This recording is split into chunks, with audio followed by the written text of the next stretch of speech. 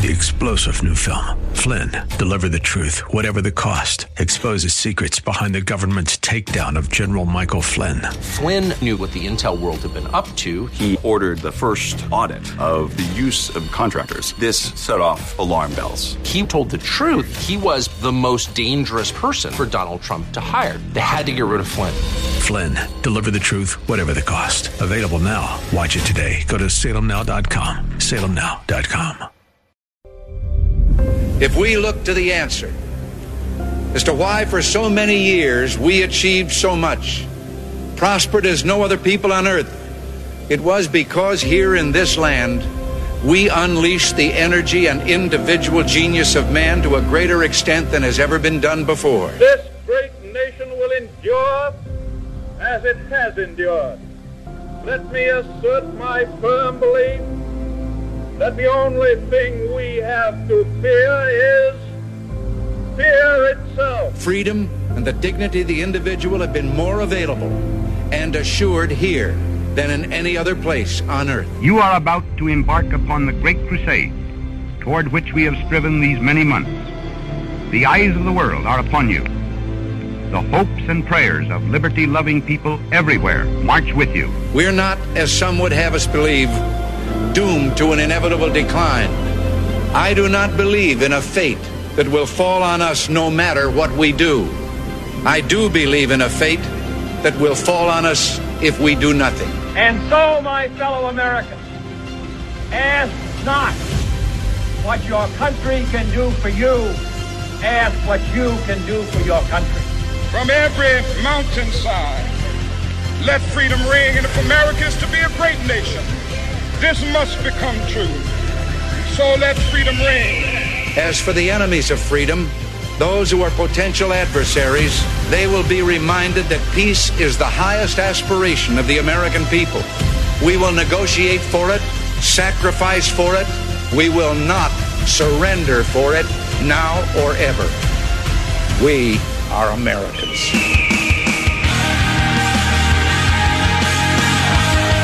This is Always Right Radio on AM 1420. The Answer. Here's your host, Bob Frantz.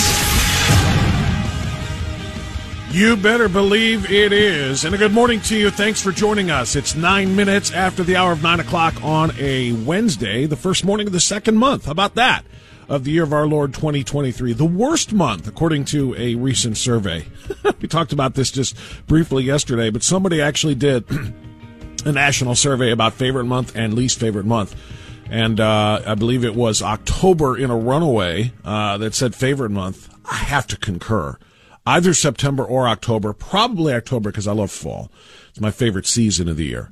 There's a lot of good stuff going on. It's anticipation of the holiday season and so on and so forth. But anyway, October won and February lost. February is the worst month for weather. There's just nothing going on. It's just, I talked about this briefly in yesterday's Open too, but there you go. I thought somebody was just asking online, and I just responded to it when I was on my Twitter, which you can follow me there at France Rants, F-R-A-N-T-Z. Rants, R-A-N-T-Z, France Rants on Twitter. And I thought I was just answering somebody's rando question. I didn't know it was like a national thing, but it is. It's a national survey that was done, and apparently Americans don't like February. And I must concur. I don't either. June is by far my least favorite month, however. But at any rate, away we go. It is February, and we're going to deal with it for all 28 days of it, whatever it may that may entail. Coming up on the program today, in about a half an hour, we're going to talk to R.C. Maxwell of Project Veritas. Project Veritas are straight-up heroes.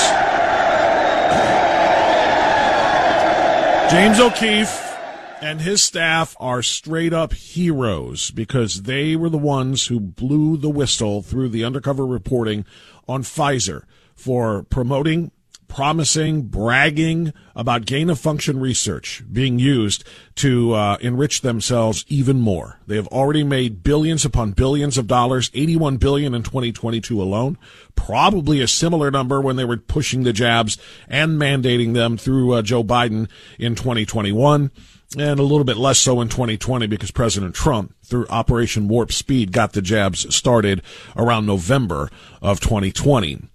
And that, by the way, is another conversation. That is a very important conversation, one that President Trump probably doesn't want to have. And I know he doesn't want to have, actually, because he's being called out for his ongoing and incessant promotion and support and defense of the mRNA vaccines, because Operation Warp Speed was his baby. He was extremely proud of that. And I was too for him. But unlike President Trump, I and many others are watching people drop at an alarming rate after taking these jabs, and we're saying, okay, and some of us have been saying it for about 2 years now, stop this madness. Stop it right now. You got to renounce these shots. President Trump will not and has not, and that's a problem. Did he mandate it? No. But is he renouncing it? No, and he should. Anyway, Pfizer is now in some serious hot water, and we're going to talk to R.C. Maxwell of Project Veritas coming up at 9:35. At 10:35, for the first time as a sworn-in congressman, Max Miller will join us. He has introduced a resolution trying to keep Ilhan Omar off of the Foreign Relations Committee, and this is in spite of some of his colleagues on the Republican side actually defending Jihad Omar, which is very, very surprising. So we'll talk to him about that, as well as the looming debt fight and what his priorities are here in the early going of his first congressional term. At 11:10, our good friend Jack Windsor, who is the founder and editor of the Ohio Press Network, and my podcast partner, rather my podcast partner on Talking Smack with Bob and Jack. So Jack will be with us at 11:10. R.C. Maxwell, Max Miller, and Jack Windsor will be our guests this morning. And as I say to you every morning, you are my most important guest when you are ready to talk. 216-901-0945 and 888-281-1110. Either one of those numbers is just fine by me. Now, before we get into the news of the day, and we have got a lot of it, I want to ask you to rise as the patriot that you are. I want you to put your hand on your heart, and I want you to look at your flag if you have one nearby, and if you don't, let's work on that.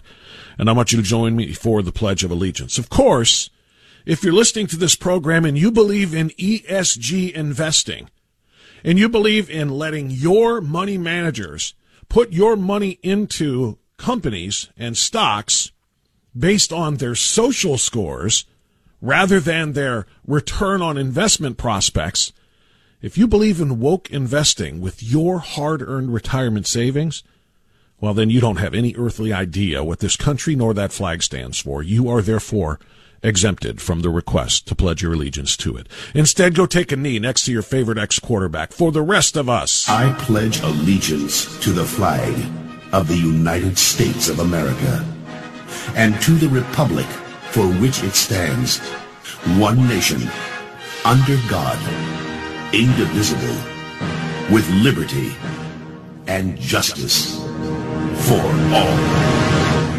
As almost always, I tie my little lead into the Pledge of Allegiance into the lead story of the day, and that is exactly what we have in front of us right now. Every Republican senator, all 49 of them, and Democrat Joe Manchin. Now, let me get up my calculator here real quick. 49 and 1. That's 50. That's 50 by my count and my calculator's count. 49 and 1 are 50. It's not enough, but it's a start. Every Republican senator at Joe Manchin introducing legislation to end Biden's new ESG rule, which took effect on Monday. It took effect on Monday. This politicizes the retirement savings of 152 million Americans, probably you. What do we mean by politicizing the retirement savings? What is ESG? Maybe you know it by now, maybe you do not. The Department of Labor under Biden unveiled this rule in November, and it went into effect, like I said, on Monday, the 30th. It allows retirement plan managers, the people who invest your 401ks or your IRAs for you, to maximize returns and give you money to live on in your retirement. It allows them to factor environmental and social issues into their investment decisions. Now, this disapproval resolution, according to Fox, is led by Mike Braun, Republican from Indiana, and is going to be introduced today, and a companion bill in the House. So Senator Mike Braun, and then in the House, the companion bill will be introduced by Andy Barr, Republican from Kentucky. Congressional passage of the resolution will allow Congress to overrule the administration and kill the regulation. President Biden, according to Senator Mike Braun from Indiana, is jeopardizing the retirement savings of millions of Americans for a political agenda. Braun is spot on, 100% correct. He went on to say, in a time when Americans' 401k, now let me ask you, do you know how well stocked you are and how well heeled you are for your retirement? Especially if you're in your 50s, maybe even early 60s if you're near retirement age. What about if you're in your 40s and you got a long way to go? You got 20 years. Do you believe, are you confident that your money is in the right place with stocks and bonds to grow enough for you to be able to retire comfortably? And if you say, yeah, I really do feel good about that, I'm going to ask you a follow-up question. Have you checked it lately? Because I'm going to tell you something. In Biden's economy, under Biden economic policy, Bidenflation, your stocks took a dump last year. The overall stock market was down about 30% last year because of Biden's economy and his decision-making. Bonds, 10 to 20%. All down. That means the value of your portfolio for retirement took a great big giant dump last year. And now, when we hope in 2023 to see some sort of rebound there, in spite of Biden, because it won't be because of him, now at a time when we need to rebound that so that our, losses become gains, or at least maybe we get back our losses, here comes Joe Biden and his administration telling the fund managers, don't always invest in the funds that are going to bring the biggest return on the investment for your clients. You make sure that the companies you invest in, the stocks that you buy for your clients, are in line with our ESG goals, our environment, social, and governance goals. I hope you know where your money is, and I hope you are ready to make a phone call immediately to your investor, to your purchaser, fund manager, wealth manager, whatever it is you want to call them. You need to be calling them immediately today and ask them, are you using ESG to invest my money? Because if you are, I'm going somewhere else. You need to tell them that very directly. If they're putting your money into stocks based on companies' environmental positions or their social justice positions, and those stocks and those companies might not have the same prospects for returns as another company that doesn't have some sort of environmental platform or some sort of social justice platform, they're costing you money. All so that Biden can say, look what we did. We put billions and billions of people's dollars in play for companies that are aware of and acting on the climate threat and acting on social justice conditions. This is astounding. Senator Mike Braun said, in a time when Americans' 401ks have already taken such a hit due to market downturns and record high inflation, the last thing we should do is encourage fiduciaries to make decisions with a lower rate of return for purely ideological reasons. That's damn right. That's why we are proud to stand up against this rule for the millions of Americans who depend on these funds for their retirement, end quote. A group of 25 states last week filed a federal lawsuit against Biden over this rule, which Utah Attorney General Sean Reyes said would put millions of American safety net retirement plans at risk. I've got an IRA. Maybe you've got a 401k. What do you have? And do you know what it did last year? I'm telling you. The entire market took a great big giant downturn last year. Your money is in jeopardy. And now this year, starting today, actually starting on Monday, Joe Biden wants your money managers to look at the social justice scores and environmental scores of companies before they let you invest your money, or they invest your money into those for you. That's astounding. In the lawsuit, The states allege that the DOL violated the Employee Retirement and Income Security Act of 1974. That law sets standards for the retirement income of 152 million U.S. workers, equivalent to more than two-thirds of the nation's adult population, and applies to roughly $12 trillion in assets. Braun Aide said the resolution will receive a vote on the Senate and House floor in the coming weeks. Under the Congressional Review Act, joint resolutions of disapproval cannot be prevented from being considered on the floor, including by Chuck Schumer's Senate.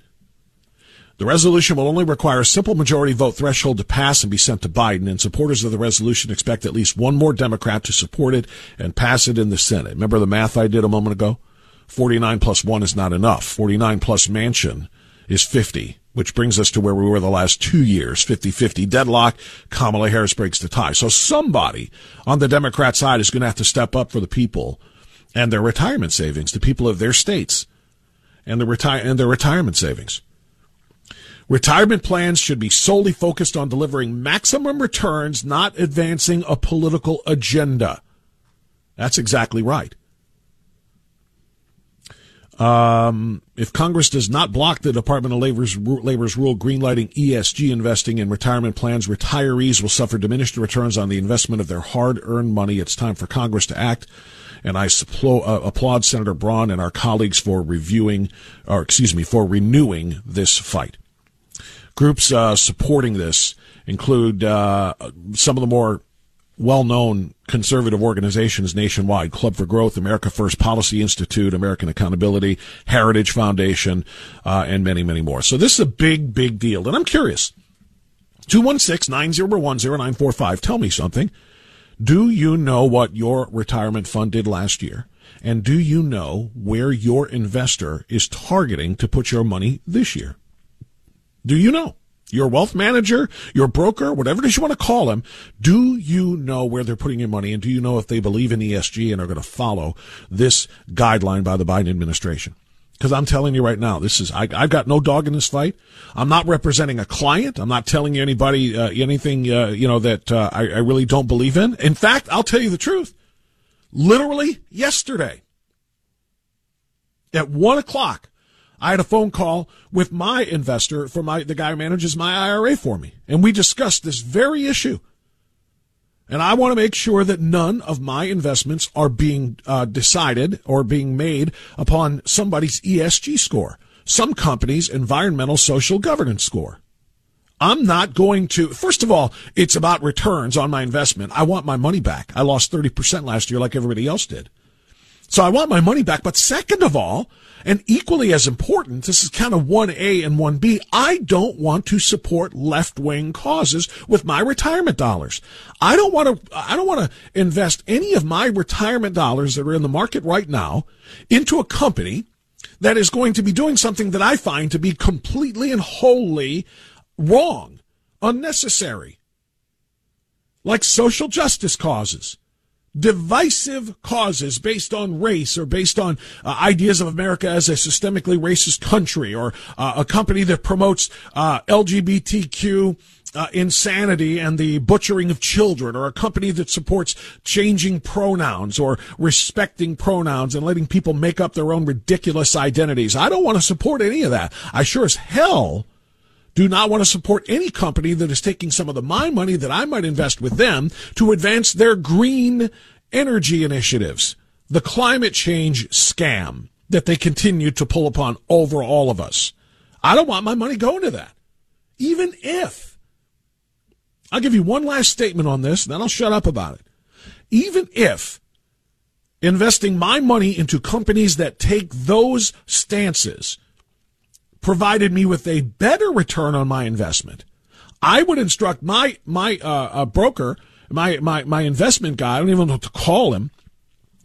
I call him Mitch. I would say, Mitch, do me a favor. Don't put any money into those, even if they do return more of my investment for me, even if they get a higher rate of return on my investment, because I'm not supporting those causes. Put my money into companies that are either neutral or are supportive of things that I do. And if it does make me just a little bit less, I will accept that. But instead, this is a Biden initiative to ensure that it does the exact opposite for you. It takes your money and puts it into causes that are left-wing, regardless of what it does to your investments. And in fact, even if they know it will decrease the rate of your return, it's going to do it anyway. You better check with your investor, and I would love to hear from you at 216-901-0945. Right back.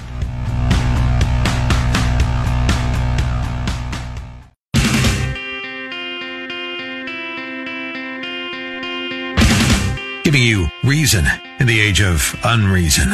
Always Right Radio with Bob Frantz and The Answer.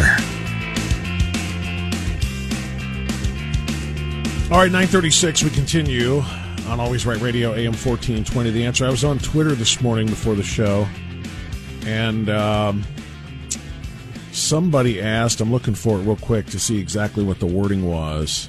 And for some reason, I'm not finding it now. The wording, I guess I'll have to paraphrase it, was something in the vein of, do you believe that Pfizer is a danger to public health? And I said, oh, here it is. You know what it was? There was a story in which a Hollywood actor, the star of the Shazam movies, Zachary Levi, that's what it was. He was responding to a question that was posed by somebody named Lyndon Wood. Lyndon Wood asked, do you agree or not that Pfizer is a real danger to the world? Zachary Levi responded, hardcore agree. Well, of course, that sent the left into a frenzy. How dare you? These are our saviors. Pfizer, they're the ones who saved us from having hundreds of millions of dead people because of their incredible brilliance with the mRNA shots. How dare you say such a thing? Cancel him. Director James Gunn has responded to that call. And how about this? A Hollywood director saying, go pound sand. No, I'm not going to punish, criticize, or condemn or cancel Zachary Levi for giving his opinion to this very important question. And that's good, because I feel the same exact way. Pfizer is a real danger to the world, and the fact that they had to make a deal with the federal government to not allow them to be sued for whatever ramifications come from their poison darts that they put forth, and now are on the fourth booster, or the fourth shot, second booster, I think lets you know all you need to know about them.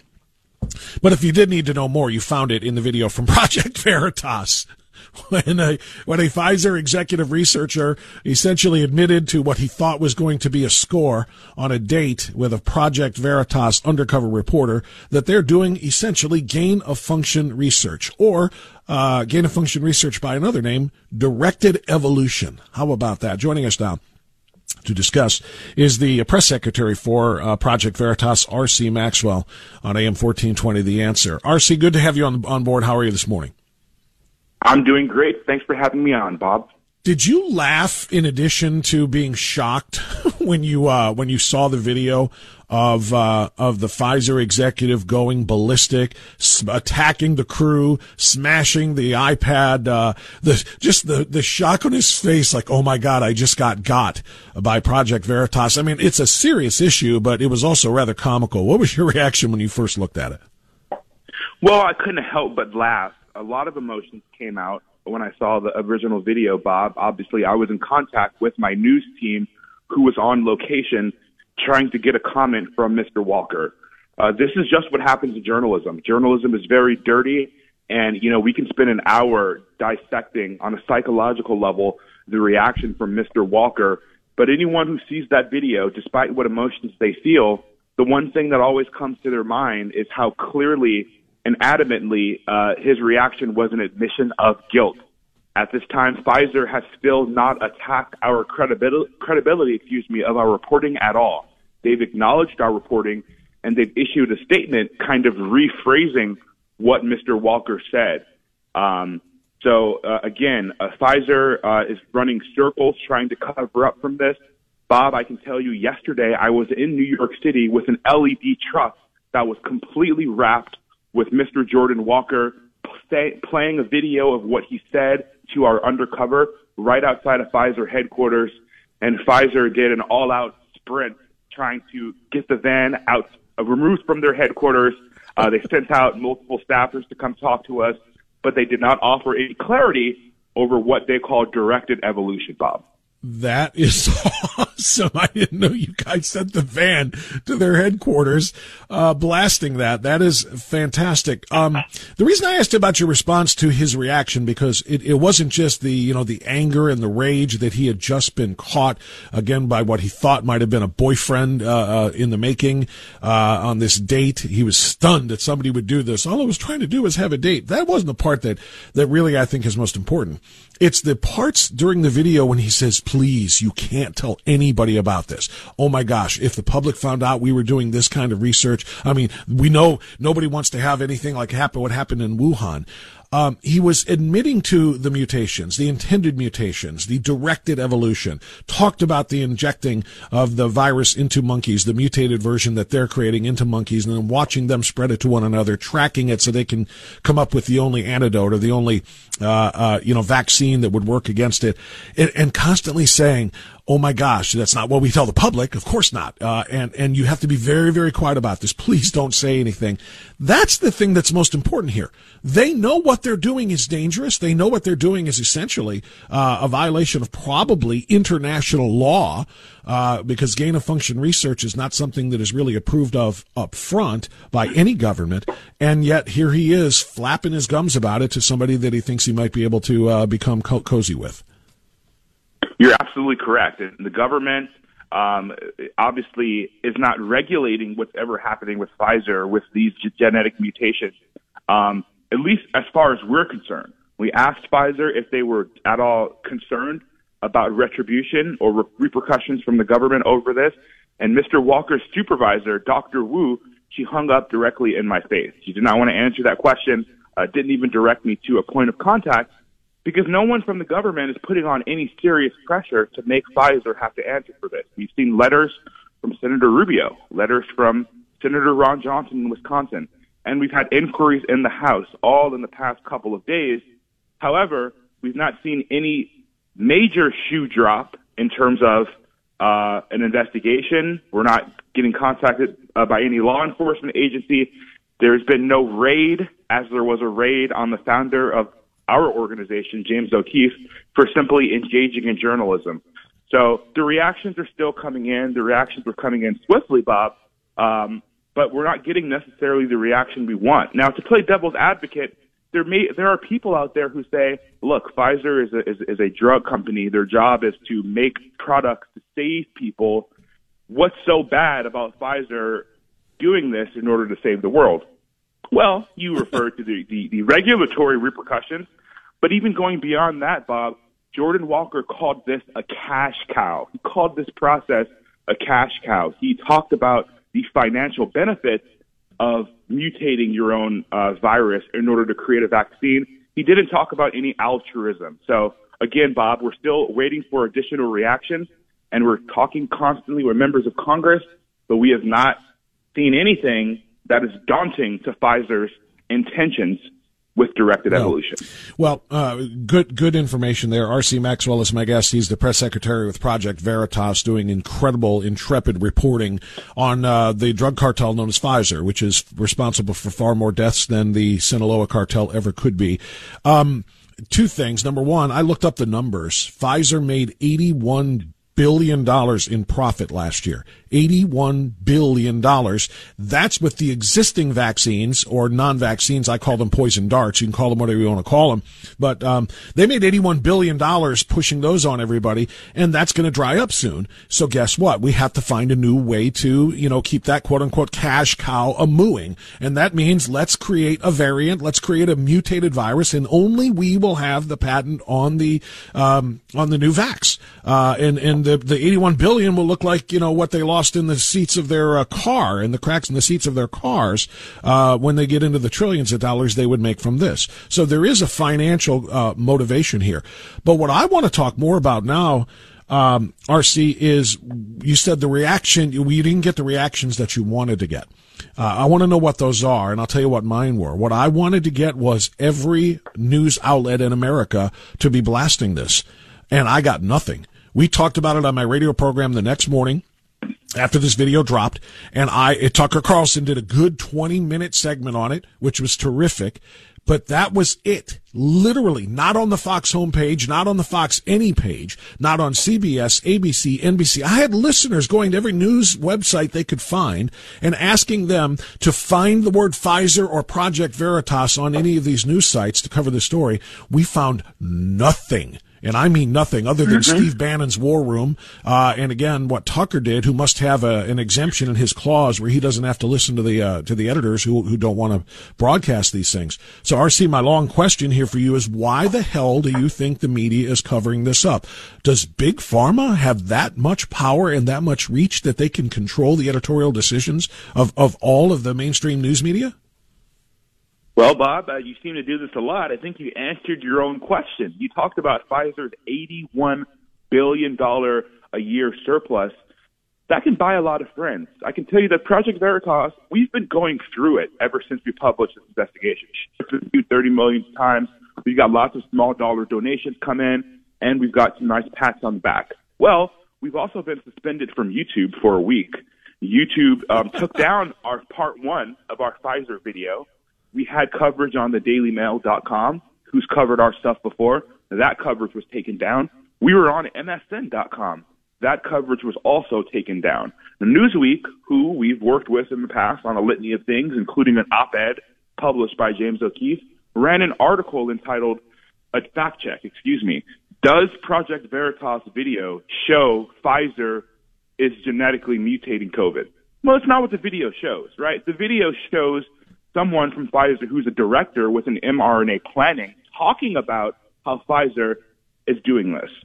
So these very oddly mendacious fact checks continue to come out, attempting to discredit our reporting. They write these as opinion pieces, Bob, because they know that Project Veritas has a very aggressive legal team that sues these news outlets relying on us. But they write it as an opinion, so they get an additional level of protection. Well, speaking of lies, by the way, just hit this part if you could, RC, the fact that it took several days to disprove the assertion that Jordan Walker was a plant. Jordan Walker isn't even employed by Project Veritas. They looked up his name on Google searches and so on and so forth, and there were a lot of Pfizer defenders saying this was entirely made up by Project Veritas. He doesn't even exist as an employee with Pfizer. But those are the links that they'll go to try to disprove and to undermine the reporting you guys did. Yes, you're correct. Now, we silenced those naysayers very quickly. On Twitter, we've been posting document after document, research paper after research paper. I mean, we've done everything except post this guy's interview and his resume when he originally got hired from Pfizer, by Pfizer. So we've proved his employment. We actually published his Microsoft Teams profile, which still showed he was active within Pfizer. But despite that, Bruce Lee, who writes for Forbes, this gentleman is actually under Pfizer's payroll. He's a doctor at a university there in Washington, D.C. He wrote a fact check as well, saying if you do a Google search, you won't be able to find any information about Jordan Walker working with Pfizer. Well, that's because the young man took down his LinkedIn. But that's not the journalistic integrity you're supposed to be offering to your readers at Forbes. You're supposed to go the umpteenth mile. They didn't post any of the proof that we published of Walker's employment, but this is what the legacy media does, Bob. They run cover for some of these major corporate and legacy entities, and they're out in a full court press, Bob. Don't forget, Pfizer and the FBI have communicated in the past about Project Veritas, and we know that because of a FOIA request that we filed. Now, we don't know what those communications are because the FBI is claiming a criminal proceeding may be interfered by revealing that information. But just know, Bob, when you investigate the power, they reach out to the FBI, and all of a sudden, you're the criminal. Yeah, that's very well said. So let me ask you this, RC. What does James and the team there at Project Veritas, we're talking to RC Maxwell if you just turned us on. He is the press secretary for Project Veritas, did this amazing expose via undercover video of Pfizer executives admitting to what is essentially gain-of-function research, which is what is blamed for the Wuhan virus that has plagued the world for the last 3 years. And despite it plaguing the world for the last 3 years, media is not covering it. So what do James and you and the rest of the team at Pfizer want to be done now? You've done this reporting. Pfizer is denying that it's gain-of-function research. The media is not even covering it. They all want it to go away. What do you guys want? Well, all we want to do is we want to get more information out to the public. We get these kinds of questions asked often. What is your intended action that you'd like to come from this? The only transparency we offer is information. So we will have more stuff coming out on Pfizer. Bob, we've had a heck of a lot of whistleblowers and insiders from pharmaceutical companies, including Pfizer, reach out to Project Veritas and give us information over the past week. That's going to continue to happen, and that's really what we think is necessary in order to wake this country up. We just want to get people information they deserve by reporting the truth. And you guys do a phenomenal job at that, but I want it to be more than just here's information, because, again, when the media won't share that information and spread this to the eyes and ears of millions upon millions of Americans who have been impacted by this drug company, then it's, we don't get anything done. I want a congressional investigation. I want to know that representation of the American people, all who have been impacted by this company, which operates with complete immunity, no matter what those drugs do to people, the mRNA drugs do to people. I want an investigation. What did Pfizer know about these drugs before they went out? And moreover, I want an investigation into whether or not they're doing gain-of-function research, which, again, has got to be against all kinds of laws. So is there any part of your legal team or your, I don't even know, lobbyist team or anybody else that can get with congressional representatives and say this company should be investigated based on what we've uncovered? There is. And one thing I can tell your audience, which, they should still remain optimistic, because I do believe that in this country, when truth is presented to the American public, it's going to be hard to deny. So we may get stifled from corporate media here or there, but I do believe the truth gets out. I have a hard time putting faith in politicians. Some of these congressional hearings ultimately just boil into nice clips for these members to post on their social media that really makes them look like there's someone who's going after people. But look, I think these hearings will happen. According to members of Senate and the House, these hearings are going to happen. Project Veritas will 100% comply with these hearings and offer up the information that we have. But these hearings are just the first step. When you talk to these members of Congress, they seem a little powerless themselves, facing up against the Borg of the establishment, the administrative state, and these regulatory agencies, which are just not doing their job. R.C. Maxwell is the press secretary for Project Veritas, which is doing humanity, in my opinion, a great favor, certainly for the United States of America, for American citizens, by exposing this this organization. Did great work with Planned Parenthood and many others, but this one is as big as anything you guys have ever done, because literally the entire nation came to a standstill with lockdowns and with schools being closed. You couldn't go to church. You couldn't even go to visit your elderly loved ones in nursing homes, letting them die alone. Everything that was done because of COVID, we should make what you guys just found out from this drug manufacturer front page, above the fold, 3-inch font news, and leading every broadcast, and they ignored it. Despite 3 years of nothing but COVID, they ignored this story about COVID and the shots. So, and the development of a mutated vaccine, rather. Or, I'm sorry, mutated virus. So, I'm glad you guys are doing what you do, RC. Thank you for making yourself available. We really appreciate that. We'll be following it very closely, and when we'll talk again. All righty. Thank you. Thank you, sir.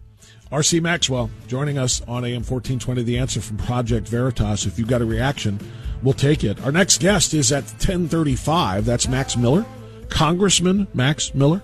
So we've got open phone line opportunities for you now at 216-901-0945, 888-281-1110. Right back.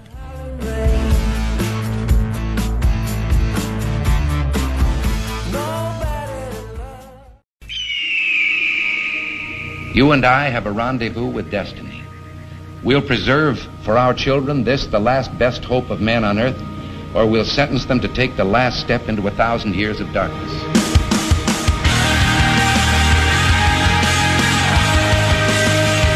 Welcome to Always Right Radio with Bob France on AM 1420. The Answer. Okay, 9 minutes after 10 o'clock, and hour number 2 is underway. It's going to be a very busy hour. I want to get to you as quickly as I can, but I do have some breaking news for you. The DOJ has the FBI on Joe Biden's property in Rehoboth Beach, Delaware. This is just a trash story. This is a feeble attempt to make it look as though they are actually interested in catching Biden with more documents. There's no warrant. Biden consented to the search. Of course he did. How could he not? I love this to make it sound like he is, oh, yeah, come on in. We've got nothing to hide. How many times has Joe Biden been at the Rehoboth Beach house since they first started looking for documents? Since November, when they first started looking for documents.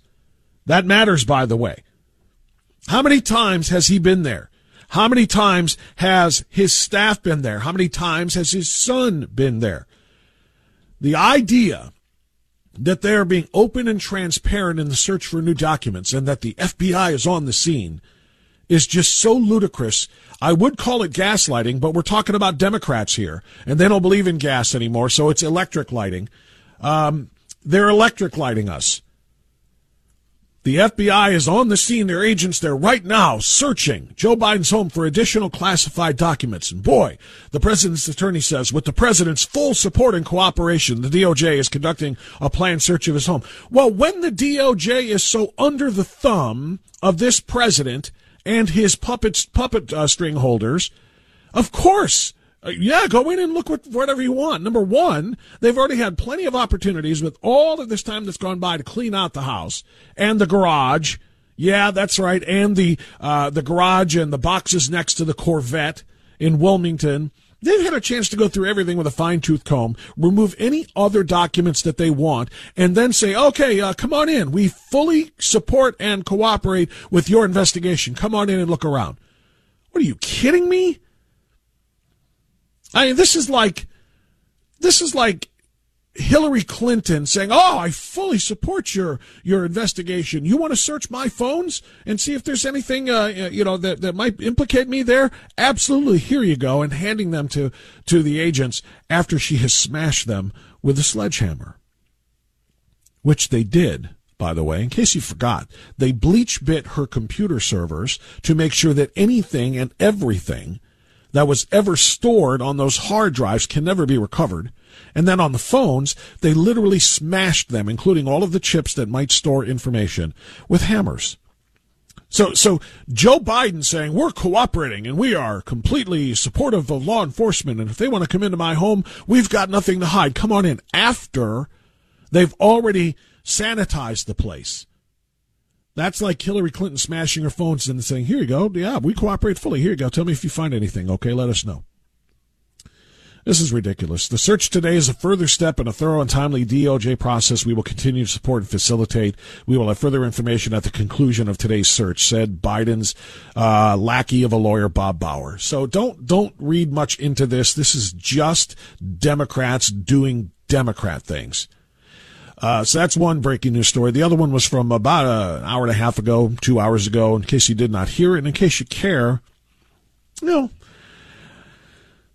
I swore off the NFL for the better part of 2 years, particularly, it's not just since the Kaepernick thing, but since the entire wokeness of the NFL. I did get pulled back into it this year a little bit because it's not the NFL, it's the sport that I love. I love football. I've loved football at every level since I was a little child. And for, 50 years plus of my life, it's been a big, big part of my life. So I love the game. So I did. I watched it a little bit this year.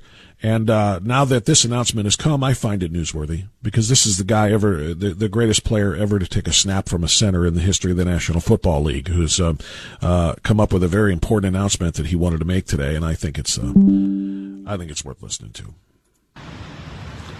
Good morning, guys. I'll get to the point right away. I'm retiring for good. I know the process was a pretty big deal last time, so when I woke up this morning, I figured I'd just press record and let you guys know first. So I won't be long-winded. You only get one super emotional retirement essay, and I used mine up last year. So really thank you guys so much, to every single one of you, for supporting me, my family, my friends, my teammates, my competitors. I could go on forever. There's too many. Thank you guys for allowing me to live my absolute dream. I wouldn't change a thing. Love you all. So Tom Brady, the GOAT, the greatest of all time, is calling it a career for the second time, and I think this time he means it. This did not go as planned. He's 45 years old, and it just did not go the way he had hoped it would, and I think he knows it would be even harder next year, not just because of his own age, but because of his situation. So Tom Brady, 7 Super Bowl championships, which is just stupid, 3 more than anybody else has ever had. As a quarterback, 10 Super Bowl appearances, every passing record in the history of the sport is his. He's the greatest to ever do it, and he's done. So regardless of how you feel about it, I think it's newsworthy. Okay, let's go to the phones, 216-901-0945 and 888-281-1110. Chuck is in Maple Heights. Chuck, you're on the air. Go ahead. Good morning, Bob. I just want to go real quick to a subject you talked about before, real quick. You know, they have been compromised so bad, the FBI now, that my new name for them is not the FBI, but it's the left BI. That's what I call them. I like it. That's how I feel about them. Yeah, and it's fair. And people that I know are using it. But I wanted to bring up something. I talked to your call screener, that real nice lady who does the job for you. She's a great lady. I told her something, she agreed. This stuff earlier talking about this GES or whatever, where they're going to change the way they invest your money. Yeah, ESG, Sorry, environmental social governance, yes. Yes. Well, remember when the great Messiah, Barack Obama, was the president, and he was talked many times, there was a term that was called redistribution of wealth. Now, this sort of could go into that category because they're going to take your wealth and distribute it where they want to. Is this true or not true? This is what they're going to do. They're going to take the money that you've earned, and you've called your guy and said, all this money should go with, and I hired Vito Gaviobo to do my money work for me. And also now with these new rules, he's got to change the way he invests your money that Bob France or Chuck or whatever earned. Is this correct or not? That's what. Well, I think they're two different. I think they're two different things here when we talk about redistribution of wealth. I mean, in a manner of speaking, I guess I can see your point that if they invest my money and your money and all of our retirement savings and so on and so forth into companies that that are woke, which is what ESG really is. Again, we're talking about environmental. It means are they sufficiently participating in the climate scam? The S is social justice. If they're taking our money and putting it into other companies with the intention of transferring that money to people who are less well off, then you could call this the redistribution of wealth in the manner that Obama and others have called for. But that redistribution of wealth, that socialist Marxist style of redistribution of wealth, is really more of taking it from the rich and giving it to the poor, so everybody's at the same lower middle level. So I don't think that's exactly what this is. It may have an impact similar to that, in my opinion, Chuck, but what this is an attempt essentially to reward and fund woke companies that will continue to support Democrat politicians and candidates. There is always a financial impact here, and it ties to politics. So if these ESG rules get millions and millions of dollars, really trillions collectively from 152 million American retirees, if this generates tons of money for them in investments, and all they've got to do is prove that they are cooperating with the climate scam or cooperating with pronouns and cooperating with diversity. Here's the other, ESG will tie it directly to DIE, which is diversity, inclusion, and equity. If these companies can prove that and that gets millions of dollars invested, then they get rich. So they're not looking to redistribute wealth from rich to poor. They're just looking to create more rich, and it would be the wokesters who kiss the rear ends of the Democrat leadership that is responsible for this by saying, "Yep, we're all engaged. We're all invested in DIE here. We're social justice. We're climate active. We're believers in your governance. Keep funneling those funds to us." And they do. They get rich. Their companies explode, and it really does nothing to help the poor. Do you think there'll be a senator on the Democratic side who's going to take words from his people and say, "Hey, I got to join these people. I mean, we've seen our Republican people cross over and join the Democrats and vote for all kinds of crazy stuff lately. There will be purple state Democrats, one or two of them, who will absolutely do this, because we're not talking about stuff that doesn't directly impact Americans' literal pocketbooks and wallets. In this one, we are. You know, in most of the time, I would agree with you. Democrats are not going to break ranks. But in this case, if you've got a purple state Democrat who's in office and who says, no, I'm going to oppose this, I'm going to support the idea of taking your retirement savings and invest it into lower return companies and stocks of lower return companies because they match my pronoun beliefs. So sorry if you have less money to retire on. We're going to do it. I don't think they'll do that. I think there will be people like Manchin, who is in a purple state that is becoming more red. I think there are going to be at least one or two others who are going to say, yeah, I fear for my political career if I screw over my retirees or my soon-to-be retirees by telling them I'm investing their, or allowing their money to be invested in such a way. Did you ever think that this is like people writing this as a script? I've never thought I'd see such wackiness involved with our elected officials and our people running this country. They just think they can walk around and do whatever they want anymore, and we've just got to sit there and say, yep. I'm at it. I'm telling you, I can't look at it no more. I don't know what even to listen to and believe anymore, Bob. Well, you know, and thanks for the call, Chuck. I appreciate it. I'm going to move on here. To answer your question in a word, yeah. That's my word, yeah.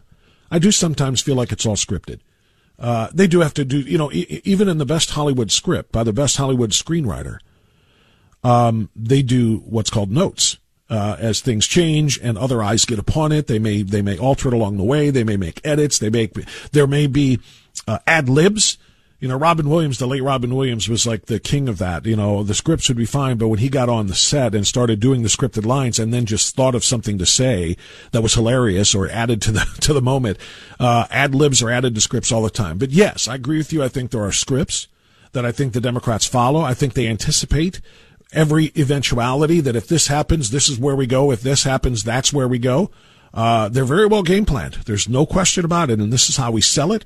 And this is this is the division that we sow in order to advance it. Yeah, I do. I think they're very, very well scripted, but they're also ready and willing to change their plans on the fly when an ad lib is required or an edit is required.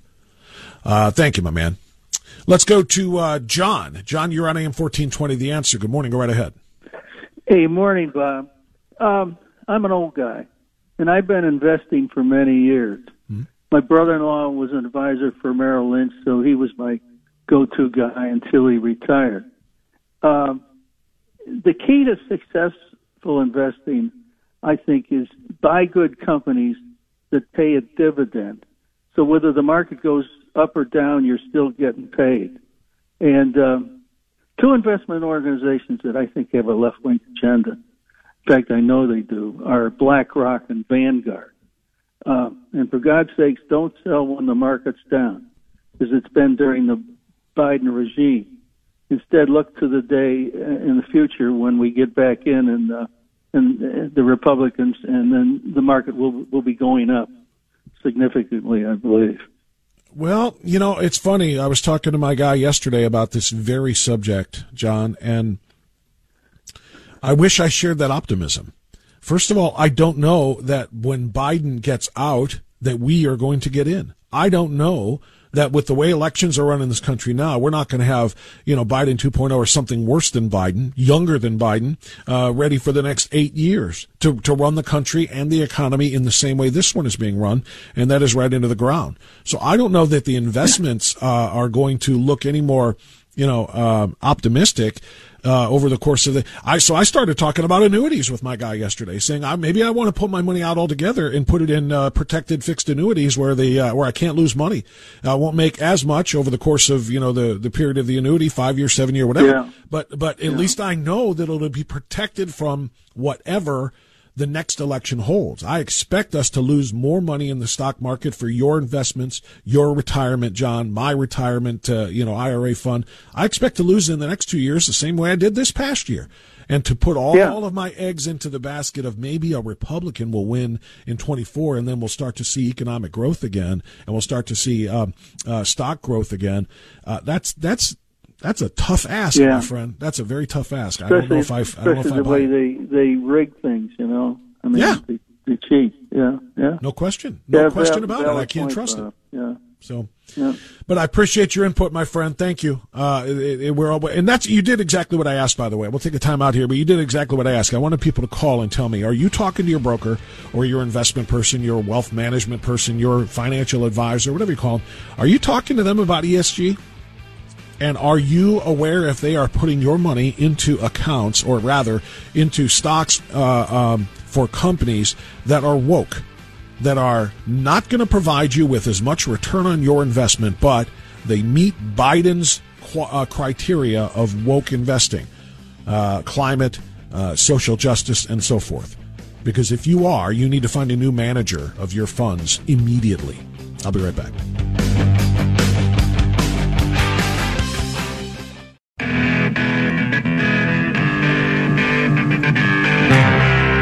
Okay, 10:28. Let's squeeze one in before the bottom of the hour. Dan in Middleburg Heights. Hello, Dan. You're on the air. Go ahead, sir. Good morning. I know this is a political show, but you made a comment on Tom Brady. May I speak sports just one time? Yeah, absolutely. Okay. You said he was the greatest of all time, okay? Yeah. And I just wanted to submit to you that you have to consider Otto Graham. He played in the league for 10 years, was in the championship game 10 out of 10, and won 7 of them. And when he retired at 35 in 1955, he won the championship in 54 and 55. It was MVP of the league. So Tom Brady, in my opinion, is not the best. He's pretty good, but championships are championships. 10 out of 10 times in the league. Remember, he was in World War II also, so they didn't play when he was in his early 20s. Yeah, I've heard this argument for Otto Graham many, many, many times, and I have massive respect for Otto Graham. He was one of the greatest of all time. There's no doubt about it, my friend, and thank you for the call, Dan. But we aren't talking about the same league. We are talking about the old AAFC and then the NFL in the All-America Football Conference, which was hardly the competitive league that the National Football League was and became, and certainly that it is in the modern era with Tom Brady. So to me, the eras were too different, the sport was too different, the level of competition, the number of teams was so very, very different. It's just impossible to do that. But what we are talking about is in a 23-season career, 7-time Super Bowl champion. The next closest guy has 4. 5-time Super Bowl MVP, 3-time league MVP, probably should have been 6. 89,000 plus passing yards, first all time. 649 regular season TDs, first all time. 13,400 playoff passing yards, first all time. 88 playoff touchdown passes, first all time. There's nobody who did it better from an individual standpoint and a team success and championship standpoint than number 12. And by the way, I hated the Patriots for every single year he was there. Hated it. I did not like him. I like Peyton Manning more than him in the legendary Manning v. Brady matchups. So I didn't even like him. But I respect the results for what they are. And Tom Brady is, without question, the greatest to ever take a snap from center. Thank you for the opinion, my friend. I love it. I love that debate. It's 10:31. Time out. Always Right Radio. We're going to come back with Max Miller, Congressman Max Miller, on AM 1420 The Answer.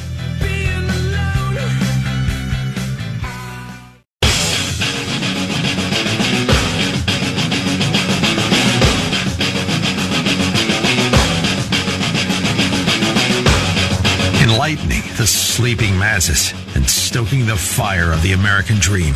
Always Right Radio with Bob Prance on The Answer. 10:37, Always Right Radio does continue. Thanks so much for being with us. Don't forget, Jack Windsor of the Honor Press Network comes up at the top of the hour, a little bit after the top of the hour, at about 11:10. Looking forward to that conversation. If you missed the conversation, that we had with R.C. Kelly of Project Veritas in the first hour. You're going to want to hear that. You'll check it out on the podcast page at WHKRadio.com, WHKRadio.com. Be available right around an hour after the show, about 1 o'clock. You should check that out. But now I want to have a new conversation with Congressman Max Miller. He is the 7th Congressional District Representative here in the state of Ohio, and he joins us now to talk about a few very important things as he gets his congressional career underway. Congressman, good to talk to you. How are you, sir? Thank you, Bob. I'm doing great. How are you doing? I'm great, thanks. I mean, well, I could be better. My party has completely destroyed the Ohio State House with 22 of our party, 22 of them essentially giving power to a super minority of Democrats. But other than that, I'm doing okay. Yeah, well, I could tell you, and I know we're here to talk about other things, and just to make a very short comment on that. Sure. And to open myself up. But that being said, what I can tell you is we had a nasty battle on the House floor just a couple of weeks ago, right, Bob? And if now Speaker McCarthy would have broken with 40 Democrats, Speaker McCarthy would not have received my vote and probably the majority of this conference. So I understand how you feel and how the majority of Republicans in Ohio feel while seeing that situation unfold. So. Well, I'm glad to hear you say that. I really am. And you're right. It's not necessarily what you're all about right now. You've got to worry about things in the People's House in Washington. But boy, in the People's House in Columbus, it is an absolute mess. And conservatives all over the state are very disappointed that what we thought was going to be a super strong conservative slate of legislative items getting pushed through very easily now will not. It's very, very frustrating. In fact, we're going to talk about Ilhan Omar and your resolution in a moment. But Since we're on this track, when I used to have Congressman Renacci on when he was in 16, and I had him on every week for the first few years of this program, he often talked about the process being so broken in Washington. He often talked about how, there's so many things where you have legislation that you completely back and support and you're ready to cast your yes vote, and then they attach a rider to it or they put some sort of an amendment on it, which makes it absolutely untenable. And then you got to vote no. And then, of course, the political opponents say, oh, you voted against X, which was supposed to be something that was a given. Well, no, I voted against what they threw onto it, so we had to kill the whole thing. So he talked about the broken process. You just talked about a very hard process of even selecting a speaker. You don't know whose side some of these people on. So in your very early going of your legislative career in Washington, Representative Miller, how concerned are you about navigating those waters? The concern is real, but what I can say that I know is true is that the House rules that were accepted by Speaker McCarthy in the Republican conference are very streamlined rules and that will expedite pieces of legislation getting to the floor.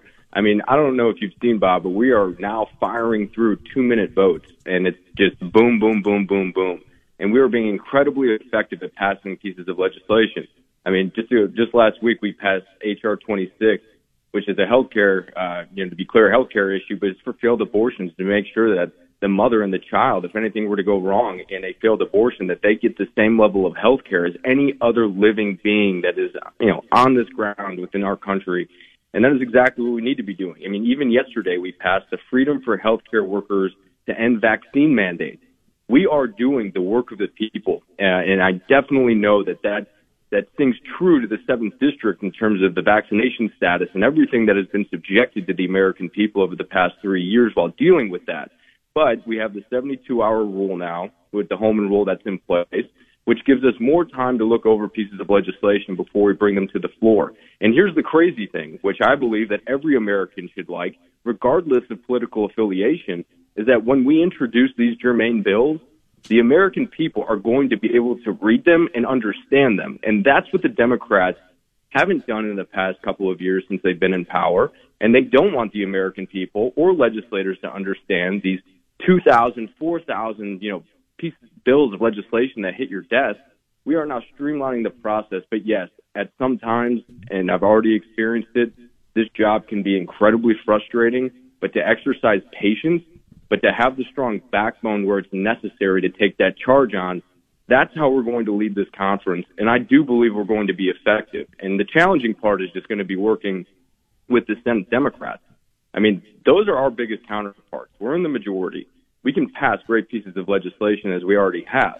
But dealing with Schumer is going to be a different story in itself. And Speaker McCarthy is now meeting Joe Biden today to start the negotiations on the budget, so we'll see where that lands. Yeah, we've got to find out if we can cut spending in order to raise that debt ceiling. So, Representative Max Miller is my guest, freshman, of course, Ohio 7, won that very, very tough fight. And now you're fighting other things like committees. Democrat Representative Ilhan Omar has been a very, very well-known and very vocal anti-Semite, critic of Israel, critic of America's policy toward Israel.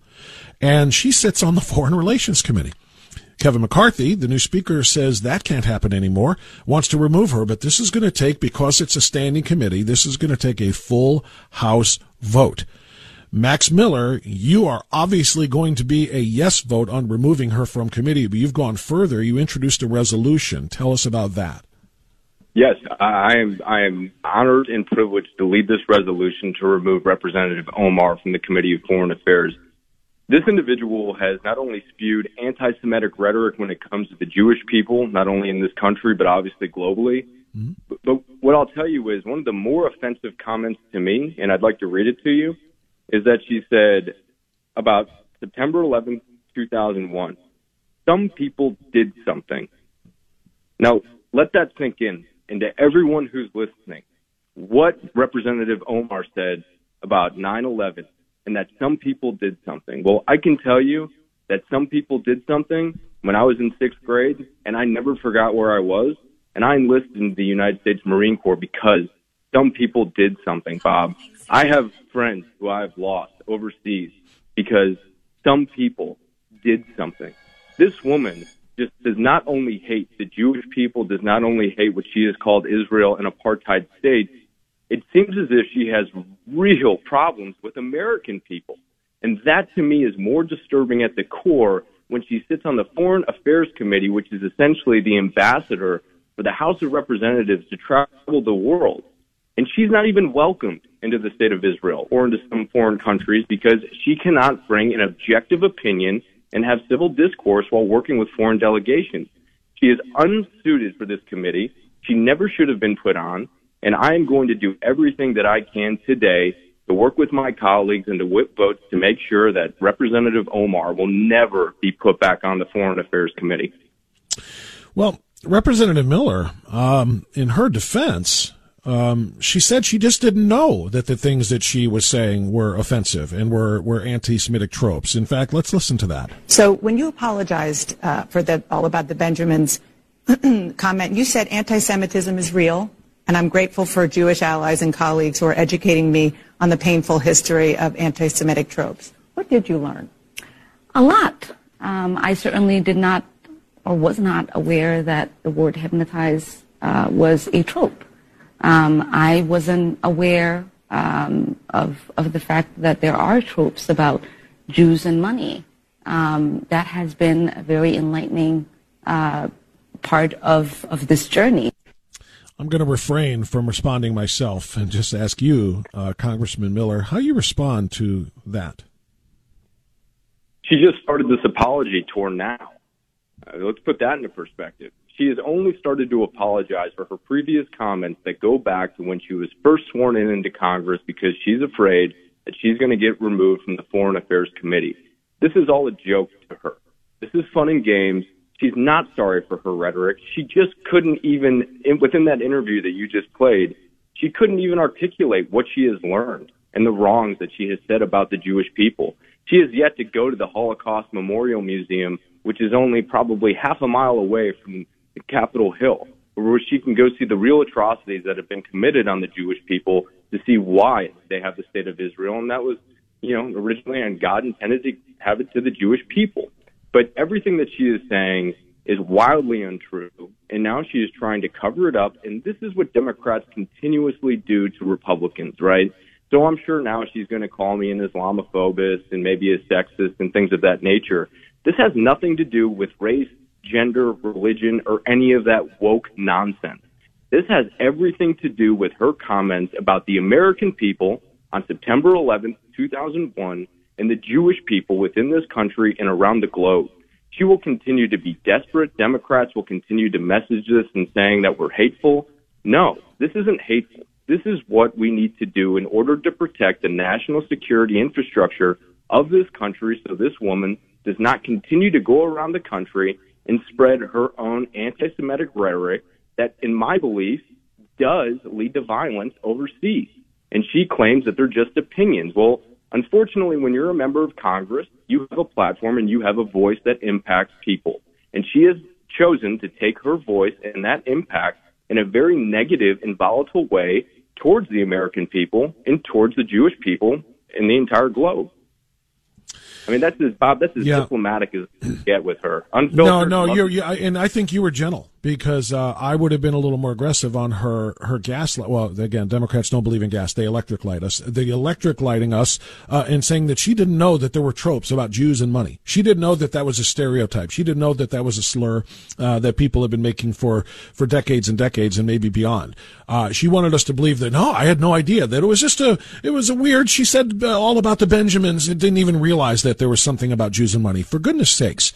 It's one thing for her to go on an apology tour, like you said, too late, knowing that it's hollow, which it is. But it's another thing for her to pretend or try to convince us, again, to electric light us, to think that she didn't know. These were honest mistakes. I didn't know that this was a belief or a stereotype of Jewish people. That, to me, is just a bridge too far. Now she's calling us stupid. It's one thing for her to say offensive things. It's another thing for her to think we're too stupid to know what they are.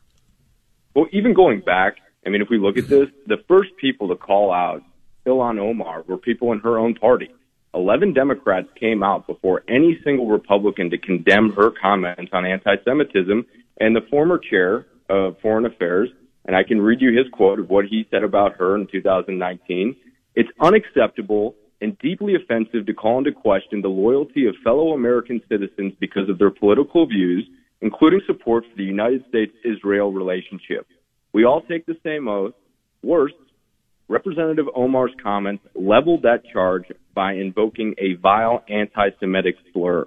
No place in Foreign Affairs Committee or the House of Representatives for those such comments.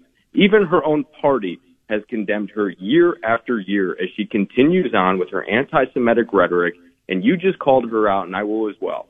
She is lying to the American people so she can continue to shill to stay on the Foreign Affairs Committee, because that's what she wants at the end of the day.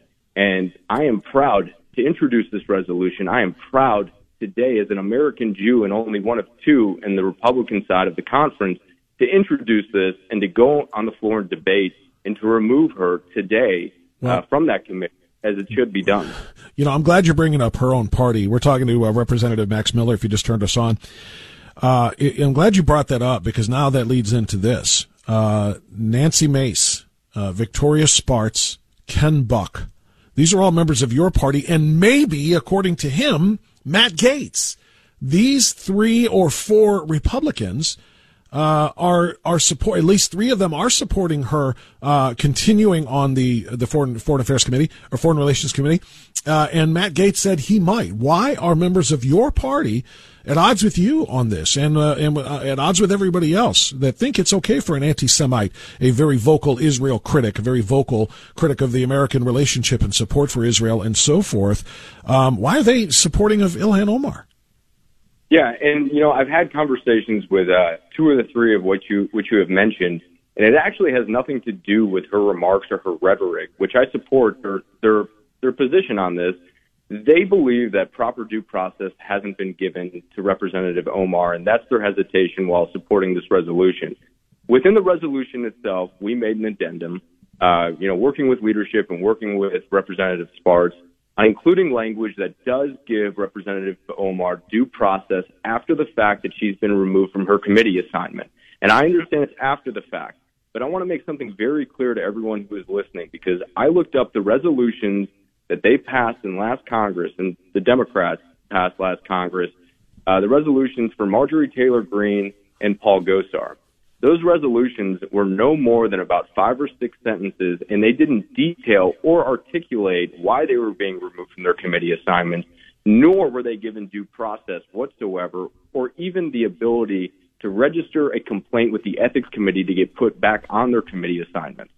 So for them, it's more of a due process issue. And I believe that when we vote today, later this afternoon, that I believe that a few of those colleagues that you just mentioned will end up supporting this resolution, and Representative Omar will be removed. But to be perfectly fair, to me, this isn't tick for tack. It may be for some other individuals within our conference. This is the right thing to do for the American people, and we are affording Representative Omar more due process and a fair system than what the Democrats move forward. When they removed Marjorie and when they removed Paul from their committee assignments, they just yanked it from them. And they looked at the Republicans and said, tough. Well, you know what? We're doing the same thing. We're being a little bit kinder, but the due process for her is going to have to come on the back end of her being removed from that committee already because of her vile comments. I would also remind you and everybody else too of what Nancy Pelosi did when it came to the Select Committee. She unilaterally rejected Jim Banks and Jim Jordan and the minority leader Kevin McCarthy at the time's handpicked members of his party to be on that commission. They weren't allowed to be on that committee because Nancy Pelosi knew they would ask questions that they did not want to ask, and they would demand answers that they didn't want to find answers to because it would get in the way of their narrative of destroying Donald Trump and a potential next run for the presidency. So they have no problem either removing people from committees or disallowing them from even joining the committees, as that example shows. Which brings me to my last question for you, Representative Miller. Any thoughts on Schiff and Swalwell being booted from Intel? Yeah, every single American should kiss the ground that they walk on and say thank you that our country is now going to have a better national security infrastructure. I mean, I didn't receive the briefing on Representative Swalwell, but what I can tell you from what I've heard from others within our conference and leadership who did receive the briefing is that individual was compromised. And when we talk about the Intel Committee, this is a committee that the Speaker has direct oversight over, and this individual has been compromised by a Chinese foreign agent. This is documented. It's out there. Representative Swalwell knows he lies every single time that he combats this. It's a personal problem that he has to deal with his family, and unfortunately for him while he's here, he shouldn't even be within the body of Congress, in my opinion. And then we talk about Adam Schiff. Adam Schiff blatantly had the information right in front of him, and he lied to the American people about President Trump and the Department of Justice and the doings of the January 6th committee. This individual has weaponized the language that was given to him by the FBI to curtail it so that the Democrats could do better in their elections. At a certain point, yes, I would like more Republicans to win than Democrats. That's an obvious thing to say. But when you look at all of these things judiciously, you need to make sure that you're actually putting the country first and not yourself. And that's what Schiff was doing the entire time, fundraising off of this woke nonsense, making up all of this crazy rhetoric, and that's why he's removed as well. And I mean it when I say it, every American, regardless of political affiliation, we are so much better off with those two off of that committee than with them on that committee. Representative Max Miller, I completely concur, and I love the fact that Swalwell is crying the crocodile tears that he is right now after being compromised by a Chinese spy, by the way, an adulterous relationship with that Chinese spy, and he thinks he should stay on the Intel Committee and be privy to information that only a select handful of Americans are allowed to have for national security purposes. Max, I'm glad you wrote this resolution and that you're proposing and presenting it. Hopefully it passes and Ilhan Omar gets away from the Foreign Affairs Committee in the same way, or Foreign Relations Committee, in the same way that Swalwell and Schiff are going to be gone from Intel. Off to a great start, sir. I look forward to talking to you on a regular basis on this program, Representative Miller. Thank you so much. Thank you, Bob. I'm honored. I'll talk to you soon. You got it. There you go. Max Miller. He's going to join us, by the way. When I say on a regular basis, I mean literally. He's going to be on every other Wednesday. So twice monthly, we're going to have updates on congressional matters, not just with District 7 that he represents, but all legislative matters before the People's House. So Representative Miller, we're looking forward to that. We'll have Jim Jordan every Monday as we do, and we're going to add Max Miller every other Wednesday as well. All right, it's 10:56. We're going to take a time out, then we're going to come back, and we're going to talk with Jack Windsor. Jack Windsor, the founder and editor of the Ohio Press Network and my podcast partner on Talkin' Smack. Got some important news to discuss on Always Right Radio, AM 1420, The Answer.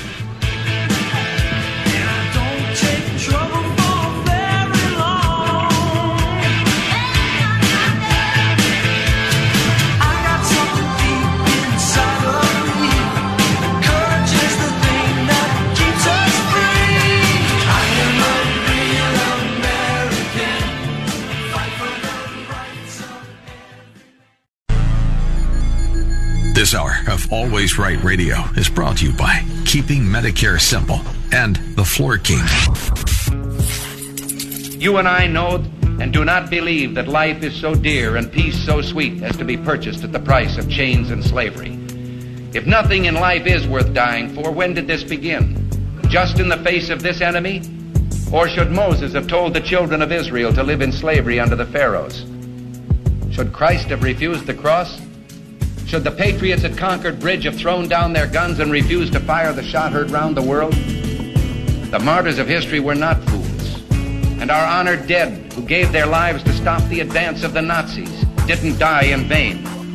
Where then is the road to peace? Well, it's a simple answer after all.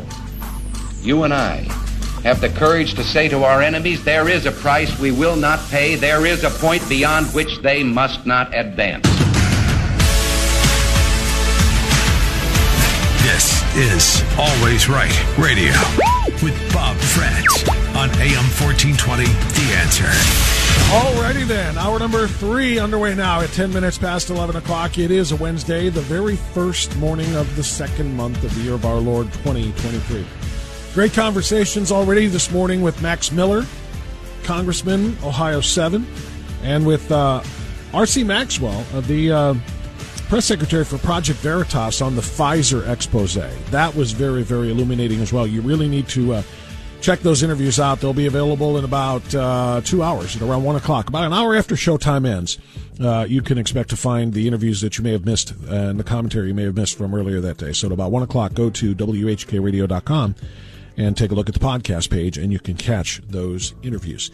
Joining us now, speaking of interviews, is our regular Wednesday commentator. He is our State House correspondent in Columbus, as well as being the founder and the editor of a phenomenal online news source called the Ohio Press Network. He is also my broadcast partner, or rather a podcast partner, on Talkin' Smack with Bob and Jack. Let's welcome Jack Windsor to the program.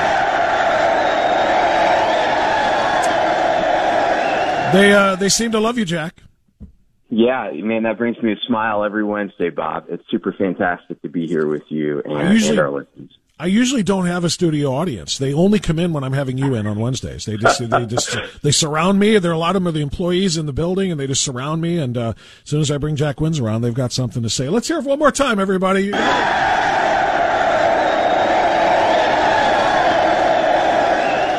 They're amazingly consistent in their sound too. Just so you know, Let me deflate my head over here. Okay, all right, okay. All right, Jack Windsor, we've got a lot of work to do here. Yeah. Yesterday, as we continue to have discussions with as many members of the Ohio State House as we can to try to fix what is extraordinarily broken right now, what should have been. I was talking to Mike Gibbons actually last night, Jack, and Mike Gibbons, of course, has been selected to chair the finance committee, I guess, for the Cuyahoga County Republican Party. He is obviously working very, very hard to try to help the people of Ohio and the people of this country. And I was talking to Mike a little bit about this last night on the phone. We should be in week number 3 or 4 of this new legislative session, just passing conservative legislation, bing, bang, boom, on a daily basis. The rules should have been in place on January 3rd. Committee assignments should have been made. Holdover legislation from the last session to this legislative session, this General Assembly, should have been put right back up. And with 67 votes to 33, there's nothing that could have stopped it. Mike DeWine couldn't even have vetoed this legislation. All of the things that we wanted to have pushed through, we could have had pushed through, and instead we're fighting amongst ourselves. The coup of 22 is real, and now we don't have all this legislation passing because of their partnership with the Democrats. And yesterday, the little Napoleonic tyrant known as our governor, Democrat Mike DeWine, gave the State of the State address. So, Jack, there's your cue. What do you think the state of this state is right now, and what did you make of DeWine yesterday? Well, great question. First of all, I think the state is divided, and I think divisiveness reigns in the General Assembly. And to your point earlier about legislation that can go over the finish line or should have already been over the finish line or darn close to it. I just want to raise a caution flag there. I think that there will be legislation that gets enacted and gets to Governor DeWine's desk. The thing that I've been warned about myself from several insiders is make sure that you understand what's in the bill, and not just the title, not just Save Women's Sports, not just Ed Choice, but what's really in the bill, not just voter ID, right? Is there significant closure of gaps and loopholes that are creating these significant challenges, or are we passing laws that really give more credence to the left than to conservative thought and conservative principles? And the one example I'll give you is that with the voter ID law, you and I actually talked with Frank LaRose on this. We went a good bit down the road on it. But when you go back and look at it, now I'm scratching my head and going, well, okay, it doesn't require an ID to register, and you can actually register and request a mail or vote by mail ballot. And so did it create an opportunity to essentially codify some things that could be used for nefarious purposes, potentially? So I think that's the key, right? There's the idea that you can do right things, but are you doing right things right? So that being said, let's pivot over to what the governor said yesterday. It was probably 1 part commerce and like 9 parts education. So during his State of the State, he said that his budget initiative would cover everything from $2.5 billion for the All Ohio Future Fund, which would prepare the infrastructure of large economic development sites located in every single part of Ohio, which basically ensures that every Ohioan can commute to one of these sites for work, and $150 million to create innovation hubs across the state, to $40 million annually for law enforcement officer training, and a one-time investment of $300 million to support capital improvements in equipment for career tech education. So we'll call that the commerce side. But I'm going to pause there because the education component of what he talked about yesterday is pretty lengthy. But let's just sit down and what we just discussed there for a moment.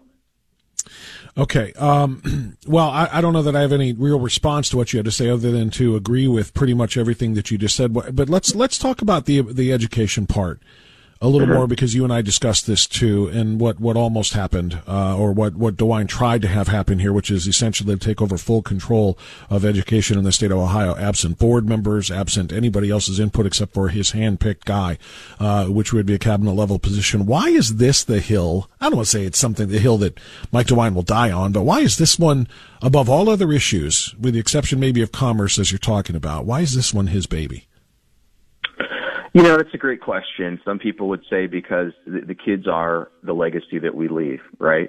And if you are in the governor's chair, not only what are you doing now, but how are you empowering and enabling the next generation and the generations that follow them? And so I think that there's probably a pride thing involved there. You know, if Mike DeWine can tie his legacy to where this state will be in 10 to 15 to 20 years, then that's a feather in his cap, right? But again, it's doing the right things and doing the right things right, because a lot of this on paper sounds really good, but it's really about who's going to carry out these marching orders and what does the programming look like, because right now we're at the 30,000 foot level. And so when we hear things like Ed Choice and scholarships to people who are as much as 400% above the federal poverty level, well, that sounds good. And then he also asked legislators to approve the cost for school resource officers at every public and private school that wants one. His proposal would also provide schools with funds to pay for curriculum based on the science of reading and for professional development for those teachers needing it. Again, sounds good, but, you know, we've cussed and discussed what science means for a few years now. He also proposed a $2,500 per child tax deduction, ending state sales tax on many baby supplies, paying for child care for 15,000 additional children, expanding Medicare to cover children adopted through private agencies, and authorizing more money for county children's services agencies. So on the surface, those things so far look good. Yeah. Last question on this, on education, and I want to move on to something else. Jack, the backpack bill has been obviously hotly debated for a while now, and again, it's something that I think would have been jammed right through easily had we not had this chaos and have Jason Stevens as the speaker just completely mucking up the works and catering to Democrats. But But the backpack bill is one way to give kids choices and give families choices to get their kids out of poor performing schools and put them in better places. The another one is the ongoing Ed Choice funds. And there's a new bill that's being introduced by State Senator O'Brien, which expands it, I think, from 2,500 to 5,500, I want to say, for elementary school through 8th grade. And then I think from 5,500 to 7, I could be a little off on these numbers, from $5,500 to $7,500 per child for high school ages, or grades 9 through 12, to give kids an opportunity to get out of poor performing schools. Now, not every private school takes those Ed Choice dollars, but a significant number of them do. As you look at these, are those competing bills, or can they somehow work together? Because I think school choice is a huge issue for conservative Republicans, and it should be for all Ohioans, quite frankly. But there are a number of different ways to try to get kids the access to schools they cannot afford on their own when they want to get out of the poor-performing public schools. Yeah, so I think what we'll see down the stretch is what will happen. These bills will get carved up in committee. The best of bills are usually combined. And then, you work to get them over the finish line. Now, I think it will look different in the Senate than it does in the House, because remember, we'll go back to the coup of 22, responsible for the Speaker's steal of 23. One of the allegations is that Jason Stevens, in order to curry favor with Democrats, made some promises on things like education, right? That these bills were going to be more watered down. And so you really have to keep an eye on what comes out of committee. And so we'll report on those in weeks ahead. And so I think that there's going to be some sort of combination. But here's the real crux of the issue, Bob. And this is the thing that I think people need to talk about. You can shuffle money to institutions, right? But fundamentally, what's going to change in those institutions? If parents' rights aren't protected at a state level, that's an issue. If we disagree on what chromosomes say about a student and where they can be and not be, then you still have significant issues. If teachers' unions are funding progressive ideologies through teacher training, we have a significant issue. So I think instead of sometimes treating the symptoms, you have to treat the disease. And so the key is to look at what's in those education bills. A very, very great point. We're talking to Jack Windsor, the founder and editor of the Ohio Press Network. He is my keep saying broadcast. We're podcasting, Talking Smack with Bob and Jack. Check that out wherever you get your podcast. Jack, I want to go back to the 22 now, the Gang of 22. We've referenced a few different times here. 2 nights ago in Strongsville, the Strongsville GOP, which is home to Tom Patton's district, voted specifically to censure Tom Patton, not just the 22, or not all of the 22 rather, but just the one that is representing their district. And it's a very strongly worded censure, and it's one that Tom Patton did not show up to defend himself in. He was given an opportunity either to respond in writing to an email to the potential censure. He did not, and he was given an opportunity to come and speak and defend himself. He did not. So he's being censured. I'm told he is taking that very, very hard. He's very, very angry because he is a strong conservative who has made a decision here that obviously the rest of the GOP disagreed with. The Cuyahoga County Republican Party is about to have a vote on the censure of these individuals as well.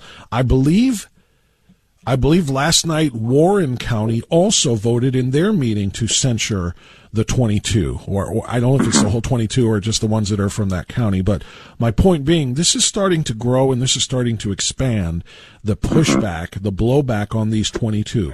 My question for you is, do you think it will give any of them pause and make them reconsider and say, maybe I need to have some conversations with some people about undoing the damage we just did? Well, if it doesn't give them pause and it doesn't create the response that you just shared, then I think the proof in the pudding is what many people said it is. It's about power. It's about money. And so if it's not about principle, then they're not going to change. I'm a little disappointed, I guess. Let me give you a little bit of an opinion. I've had a chance to communicate with Tom Patton over text message over the past couple of weeks, and his story has changed multiple times. So we have evidence to show that he essentially said that, I'm not going to support this and I'm not a part of this. And then, flopping back to, well, I was a part of it, but, I can explain it to voters. And, oh, by the way, if you're going to censure people, why not allow them to show up to defend themselves? Well, if he's not showing up to defend himself. So, yeah, I think in his case, he's probably starting to feel the weight of this, as he should. If you make a promise in caucus, you fulfill your promise. If there are key pieces of legislation, like making sure that our Constitution, in order to be amended, requires 60% vote, making sure that parents' rights are protected and kids are in high-performing schools, making sure that abortion isn't on a ballot initiative that allows really up to birth, basically, abortions. If you're not willing to basically stand behind those things and not put your power and not put your earning potential above the conservative principles, then, we wrote an article that said this is at their feet. Well, Tom Patton, this is at your feet. What do you do now? And so, yeah, I think this is going to make a difference. Look, last week we broke the story that Derek Marin and Phil Plummer essentially are in charge of ORA. That's the campaign finance arm of the Ohio House. So they control the dollars. Now, if you have 8, 10, 12, 15, 20, 30 GOP county parties throughout the state that show up and say, we're censoring these folks, then I don't care who's in charge of the Treasury. How do you dole out funds in the next couple of years to people who are censored by their own party? You don't. So I think that the screws are starting to tighten, and we'll see how some of these 22 members respond under pressure.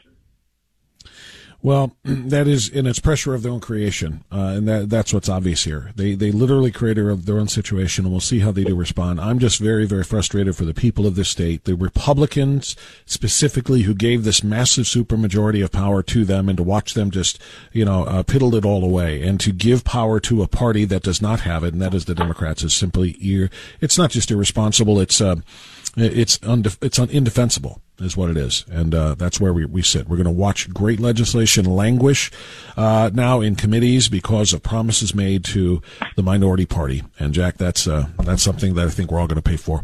We'll talk more about this. We'll have a new podcast will be uploaded tomorrow of Talking Smack with Bob and Jack. So make sure you tune in for that and check for it wherever it is you get your podcasts: Podbean, Apple Podcasts, iHeart Podcasts, Spotify, you name it. But we'll have a new episode for you coming up that will drop tomorrow morning, so make sure you check in for that. Jack Windsor, editor and founder of the Ohio Press Network. Looking forward to that, my friend. Thanks for the time this morning. Thanks, Bob. All right, 11:27, right back on Always Right Radio.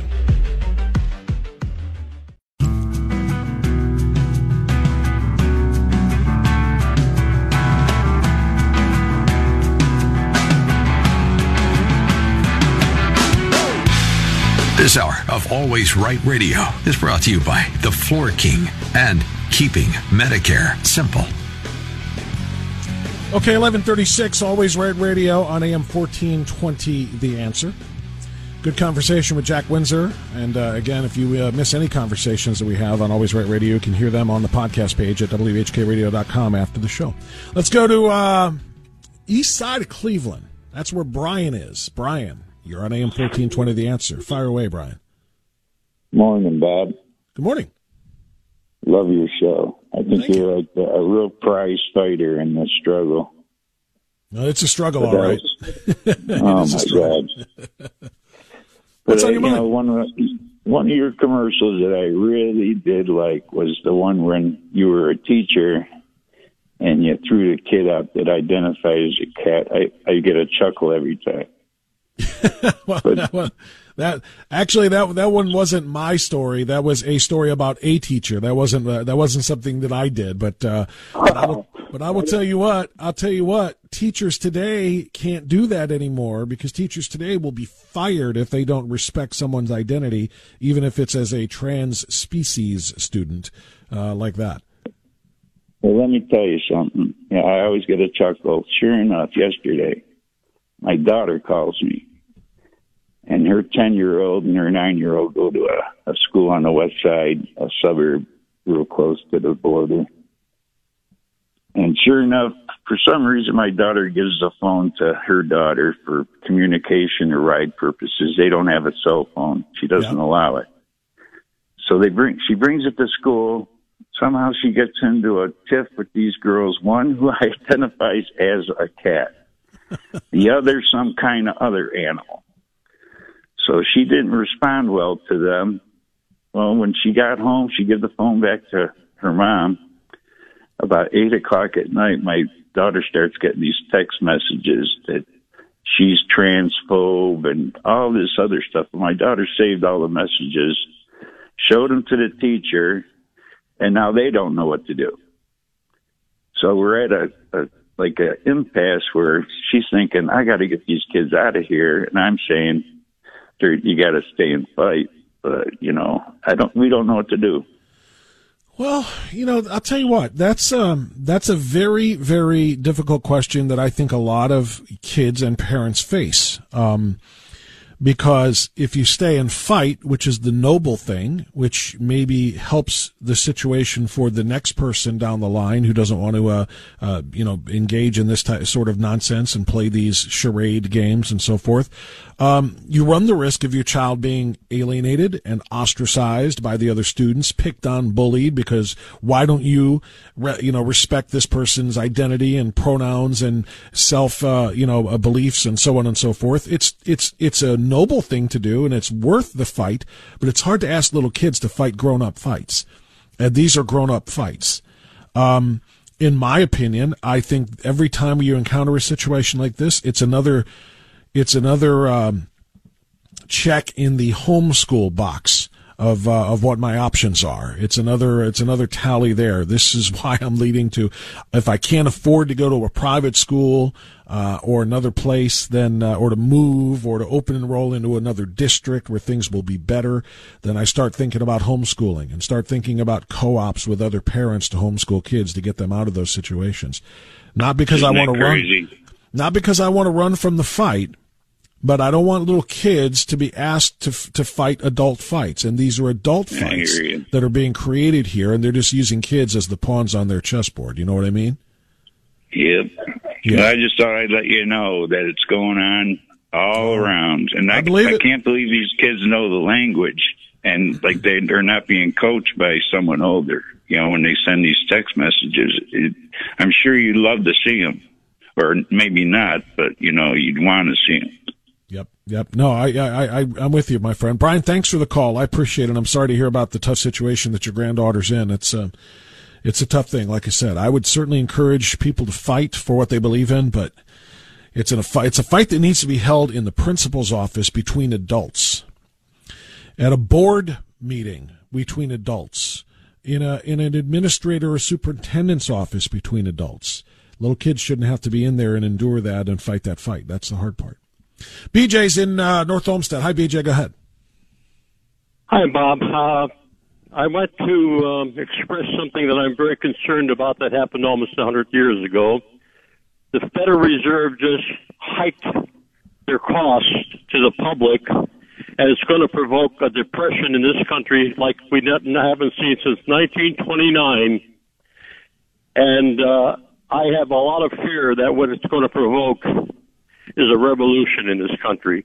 And you're going to start to see it really exploding in the next 60 days. Be very aware of that. The Federal Reserve is going to bankrupt America again like they did in 29. You're going to see a lot of hatred as a result of that. Thank you for your time. Okay, thank you for the phone call. I certainly hope that is obviously not the case. But you know what? There are very few things that I would take for granted anymore in this country right now. Very few things that I would say, well, that's not possible. I have this conversation on a fairly regular basis with Dr. Piper on our Thursday commentary segment that he comes on, and we could do a book. And you know what? I'm kind of tempted to sign on for this. We talk about it just kind of haphazardly, and we kind of chuckle about it. We could write a book on all of the things that we have said over the last few years on this program that we say, well, that'll never happen. This is extreme, but that is too far. That would never happen. This is radical, but that, well, it would never go that far. No matter how many times we see the slippery slope theory proven true, we always say, well, that'll never happen. It'll never go that far. And then it does. We could write a book on it. And Dr. Piper and I have just kind of, like I said, just spitballed around and, yeah, we should write. I don't know. Maybe we should. Maybe we should, because so I certainly hope there's not a civil war in the next 60 days. I hope there's not a civil war in the next 60 years. I hope there's never a time when we have to turn violently on one another in order to achieve or protect or defend the Constitution and this republic. But that's not to say that I won't be prepared for it if it does, and I hope you are too. I would never support that. I would never hope that happens. But let me bring it home really clearly for you. There's probably a time in the early part of the 18th century that a whole lot of British nationals and a whole lot of colonials in North America who are still under British rule said to themselves, well, that'll never happen. I hope we never have to actually turn against our own leadership and government. I hope we never actually have to fight a war to get freedom here. Hopefully freedom will prevail by peaceful means. That'll never happen until the moment came when it had to happen. Until the moment came when patriots wrote the Declaration of Independence and said, we're done. We're done with you. We're done with those rules. We're done with what your tyranny is. We're going to lead ourselves. And it had to happen. So will that ever happen again? And of course we could go past our own civil war. I hope that's something we never have to say happens, but I'm going to be very careful to never say never anymore. That's it. That's all the time we have. Great stuff from all of my guests. Great work by my team, and thanks to you so very much for listening. Great phone calls as well. We're back tomorrow. The aforementioned Dr. Piper will be with us, among others. So I hope you are safe. I hope you remain that way and stay free. We'll see you tomorrow. Bye-bye. 3-star General Michael J. Flynn, head of the Pentagon Intelligence Agency, knew all the government's dirty secrets. He was one of the most respected generals in the military. Flynn knew what the intel world had been up to. He understood its funding. He ordered the first audit of the use of contractors. This set off alarm bells. The explosive new documentary, Flynn, Deliver the Truth, Whatever the Cost, uncovers the facts behind this scandal. Flynn told the truth. He was the most dangerous person for Donald Trump to hire. I find out the worst enemy that I'm going to face in my life is right here in America. They took my assessment and they wanted me to change it. And I was like, I'm not changing it. They had to get rid of Flynn. With in-depth interviews, archival footage, and never-before-seen personal records of the man behind the headlines. I just felt like I was drowning. Flynn, Deliver the Truth, Whatever the Cost. Available now. Watch it today. Go to salemnow.com. salemnow.com.